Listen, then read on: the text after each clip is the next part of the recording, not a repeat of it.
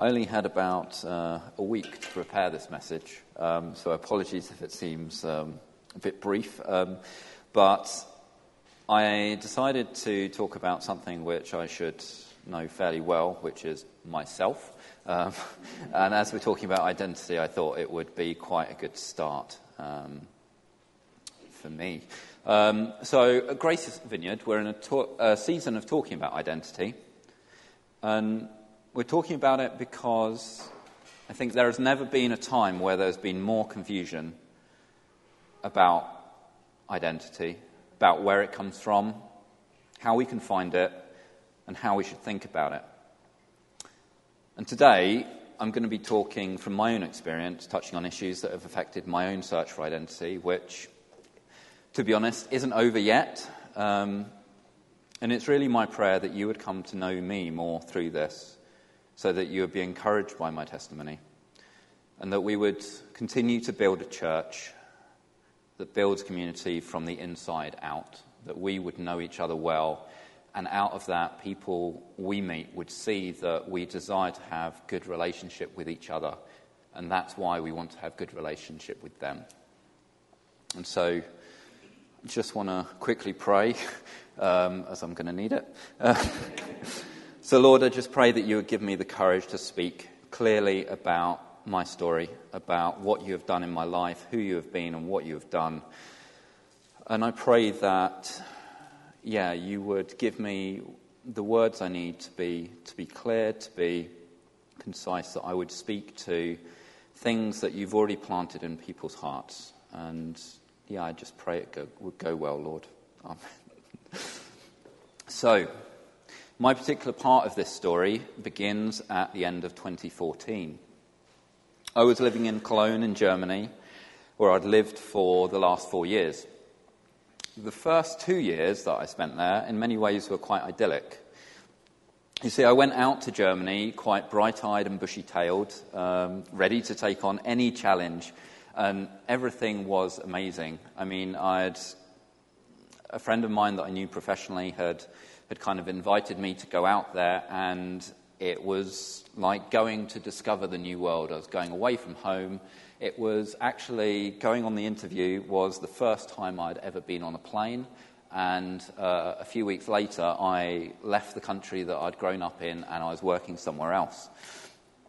I mean, I was doing a job that I really enjoyed with people that I liked, and I was enjoying living in that foreign land and gaining all the experiences that you encounter doing that. And I'd even managed to find an English-speaking church I was comfortable with, and it was a church that really reminded me of home. And it's just something that it just felt that everything was going so well. But after those first 2 years, Mikhail, my friend, some of you may have met him if you came to the wedding, he decided that he wanted to move back to Finland, which is where he came from. And the friend who had brought me out to Germany left. And with one thing or another, my life began to change. The company I was working for came upon hard times, and the team I was working with got decimated, until really it was just me and Mikhail working together, albeit from different countries. Life wasn't really ending up quite like I imagined, and I started finding the loneliness more difficult.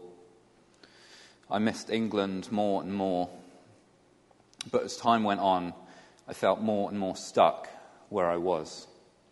I started focusing more and more on my work life and started taking on more and more responsibility at work, which I think began to drive something of a wedge between me and Mikhail.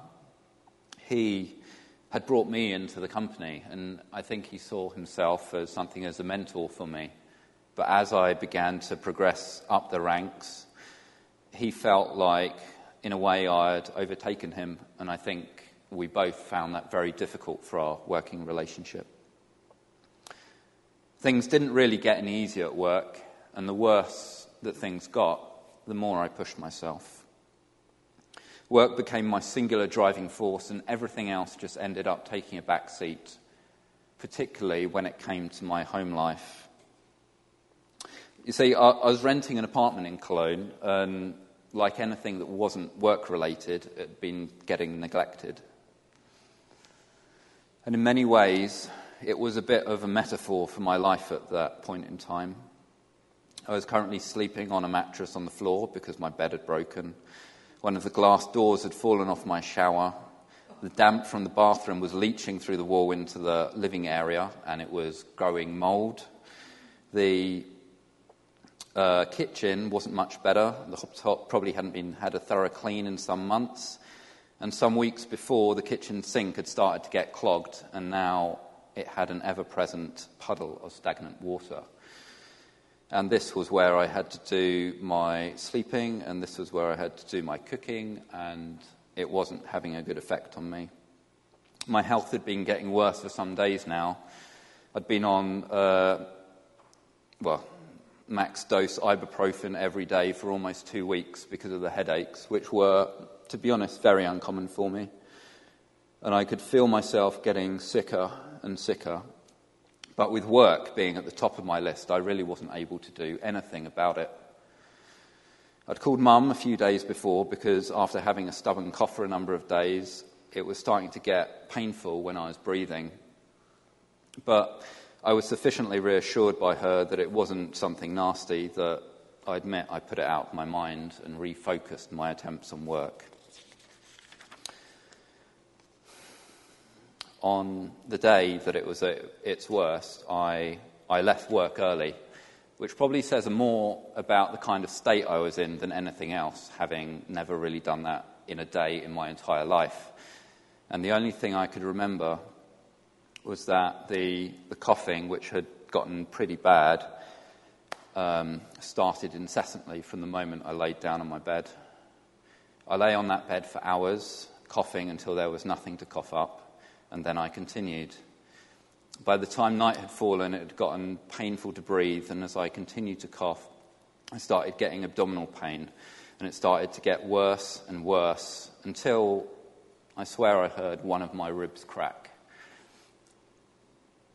That night, I don't think I'd felt ever so alone, and I was acutely aware that if I died during the night, then it might have been days before my body was found. And it was all more than I could really bear. I'd struggled a lot with pornography when I was younger. I was exposed to it from a young age, and it damaged me, just as it damages kids every day that are exposed to it. It was something that I felt was mostly under control in my life at that point.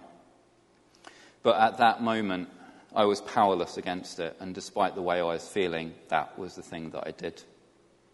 Go to the next slide. There are times when you read through Romans, you read this verse, and you really dislike how much Paul was right about what he said. Because I really can't describe how much I hated myself in that moment. All those years ago, when I struggled with it when I was a lot younger, I made a promise that I would never return to those things. And there I was, 10 years later, realizing that absolutely nothing had changed. I was no better than I'd ever been, and I felt wretched for it. Yet, despite what I was feeling, there was a glimmer, perhaps just a memory of hope. You see, I realized that my past had caught up with me and that there was nothing more to run from. I felt like even if my time was up, that I could do one last thing, and that was to feel whole for a moment and to face God. That I could look at him being who I really was and be seen by him. And so I did.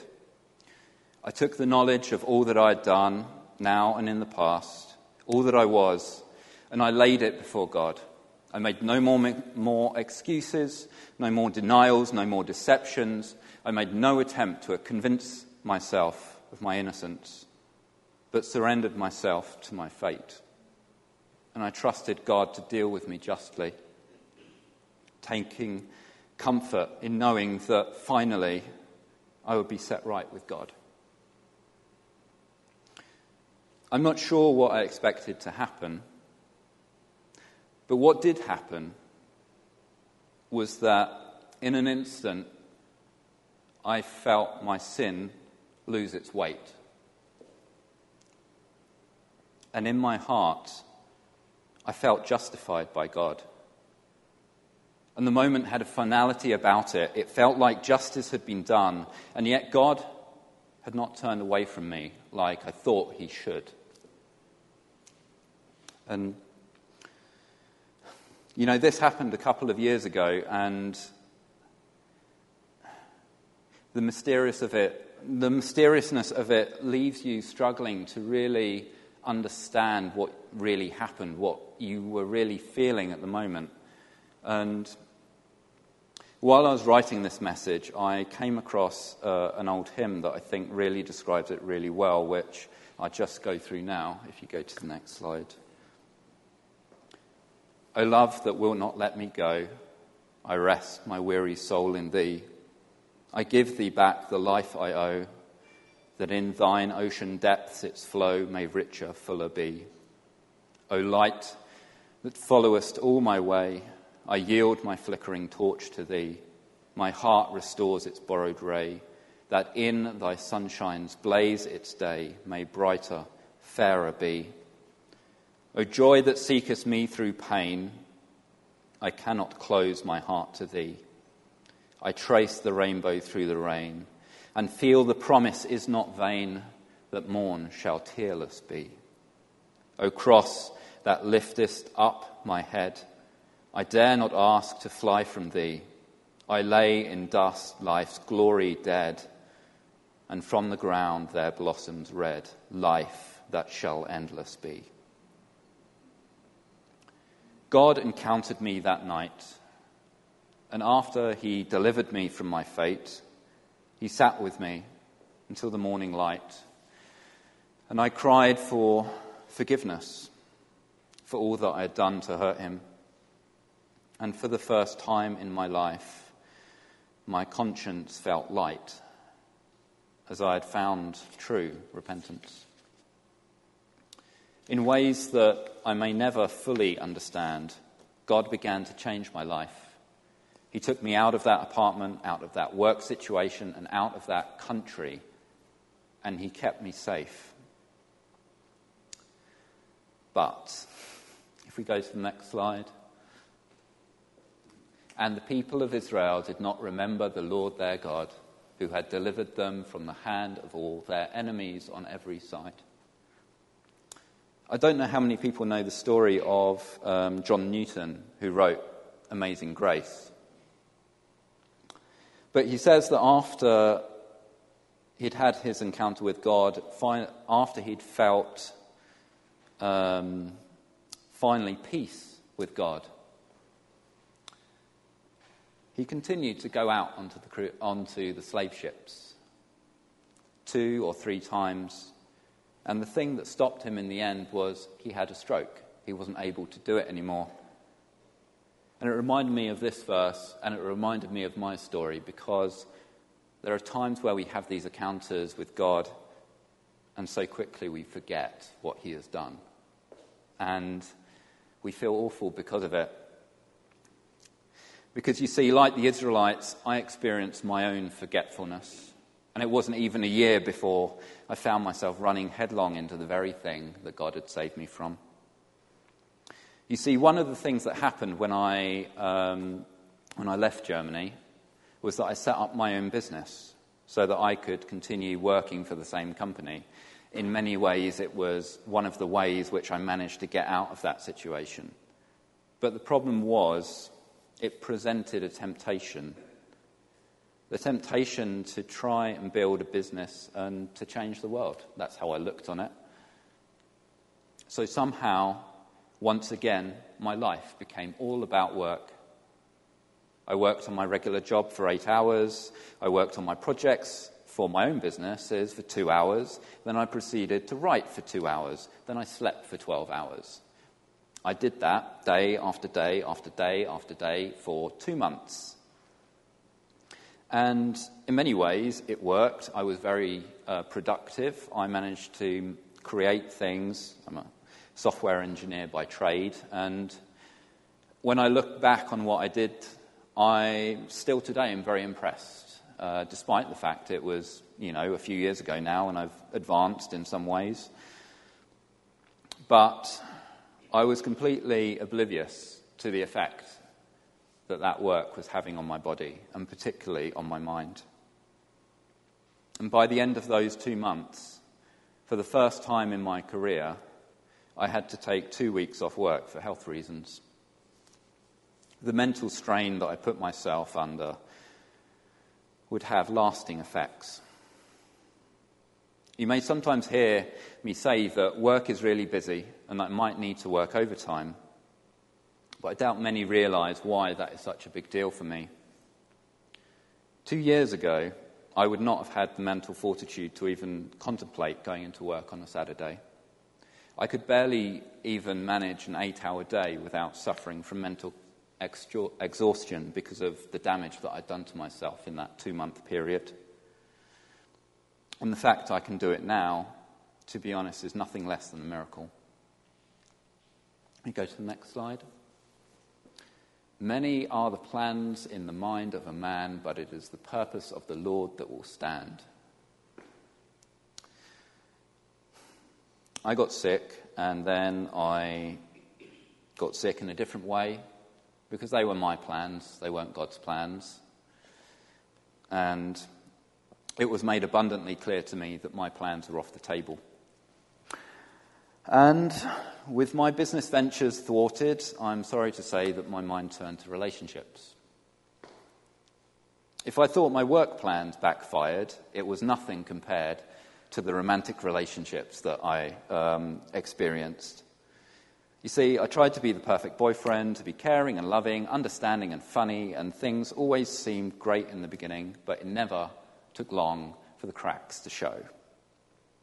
I've never been good with conflict, and this has been intensified in relationships because of my own insecurities. Because I struggled so much with my own feelings of insignificance, I was extremely wary of having conversations that would confirm my own fears about the future of the relationship because of who I was. The relationship I had at that point was no different in that respect, and within weeks, the resentment between us grew, followed by emotional breakdown, followed by an eventual final blow-up that killed the relationship. I was stuck. Whatever the situation, I kept coming back to the same problem, trying to be somebody that I'm not. This time, though, I didn't have any other plans up my sleeves. I didn't know what else I could do. Every avenue had been blocked off, except for one. I did the only thing that had ever worked, and that was taking it to God. So, I walked into a church, and there I met people, and it seems sad to say, but they were delighted to see me even though they knew nothing about me. That I didn't have to impress them, that nothing I did really impressed them, and they still liked me. And in that church, I started to learn how to raise my voice to the Lord, to lift up my hands in praise, and to pray for others with my voice and my hands and my heart. But most importantly, I learned to bring my troubles before the Lord, knowing that He is good, mighty in power, and faithful in all His ways. And after all the pain and all the heartbreak and all the disappointments, I started to look for a God who was not disappointing, a God who loved as much as I could imagine it was possible to love, a God who put everything right in the end, a God who is not undone or unmade through science, a God who lives and breathes through Scripture, a God who gives hope its substance. As I worshipped and as I read, I learned to trust the Lord with my life and my future. But more than that, I began to believe that he was the one who made me. And he did understand me and all my ways, and so I could take my questions to him. So months after I walked into that church, I asked him, "Why did you make me this way?" And I have to admit, the only answer I ever received was, "I did not make a mistake." But in many ways, that was the answer that I needed. I felt like maybe, just maybe, it didn't have to be down to me anymore. I didn't have to fix things by myself. That if God was in control of me, of this, then he could be in control of everything. He could be responsible for everything. And although there are things that scared me about that, I felt like it was okay and that things were going to be okay. That was the last time I questioned God in that way, and I can't help but think that perhaps he was right, because there is not a thing that has happened to me that I would not endure knowing that Jesus endures it with me. And all that I have experienced helps me to care for those people around me even more. And I know now that nothing is wasted, and all the challenges I have faced in the past and that are still to come will help Jesus to be a friend to others just as he has been a friend to me. And I couldn't be happier for that. Last slide. All this is from God, who reconciled us to himself through Christ and gave us the ministry of reconciliation. That God was reconciling the world to himself in Christ, not counting people's sin against them. And he has committed to us the message of reconciliation. We are therefore Christ's ambassadors, as though God were making his appeal through us. We implore you on Christ's behalf, be reconciled to God. God made him, who had no sin, to be sin for us, so that in him we might become the righteousness of God. So there's nothing for it but to start to recognize that God is making us righteous, whether we like it or not. And so I would really just implore everyone, if you're not yet planning to go to our Connect groups, to go to them, because God has enough reconciliation for us all, not just for the things which are blocking him from us, but the things that aren't right in our lives. And I don't think there's anyone here today who could say that everything is perfect. So I just pray that everyone would take this season to encounter God once again, to remember what he's done for us, and to ask those questions, those hard questions that maybe will help us to be reconciled once more. Amen.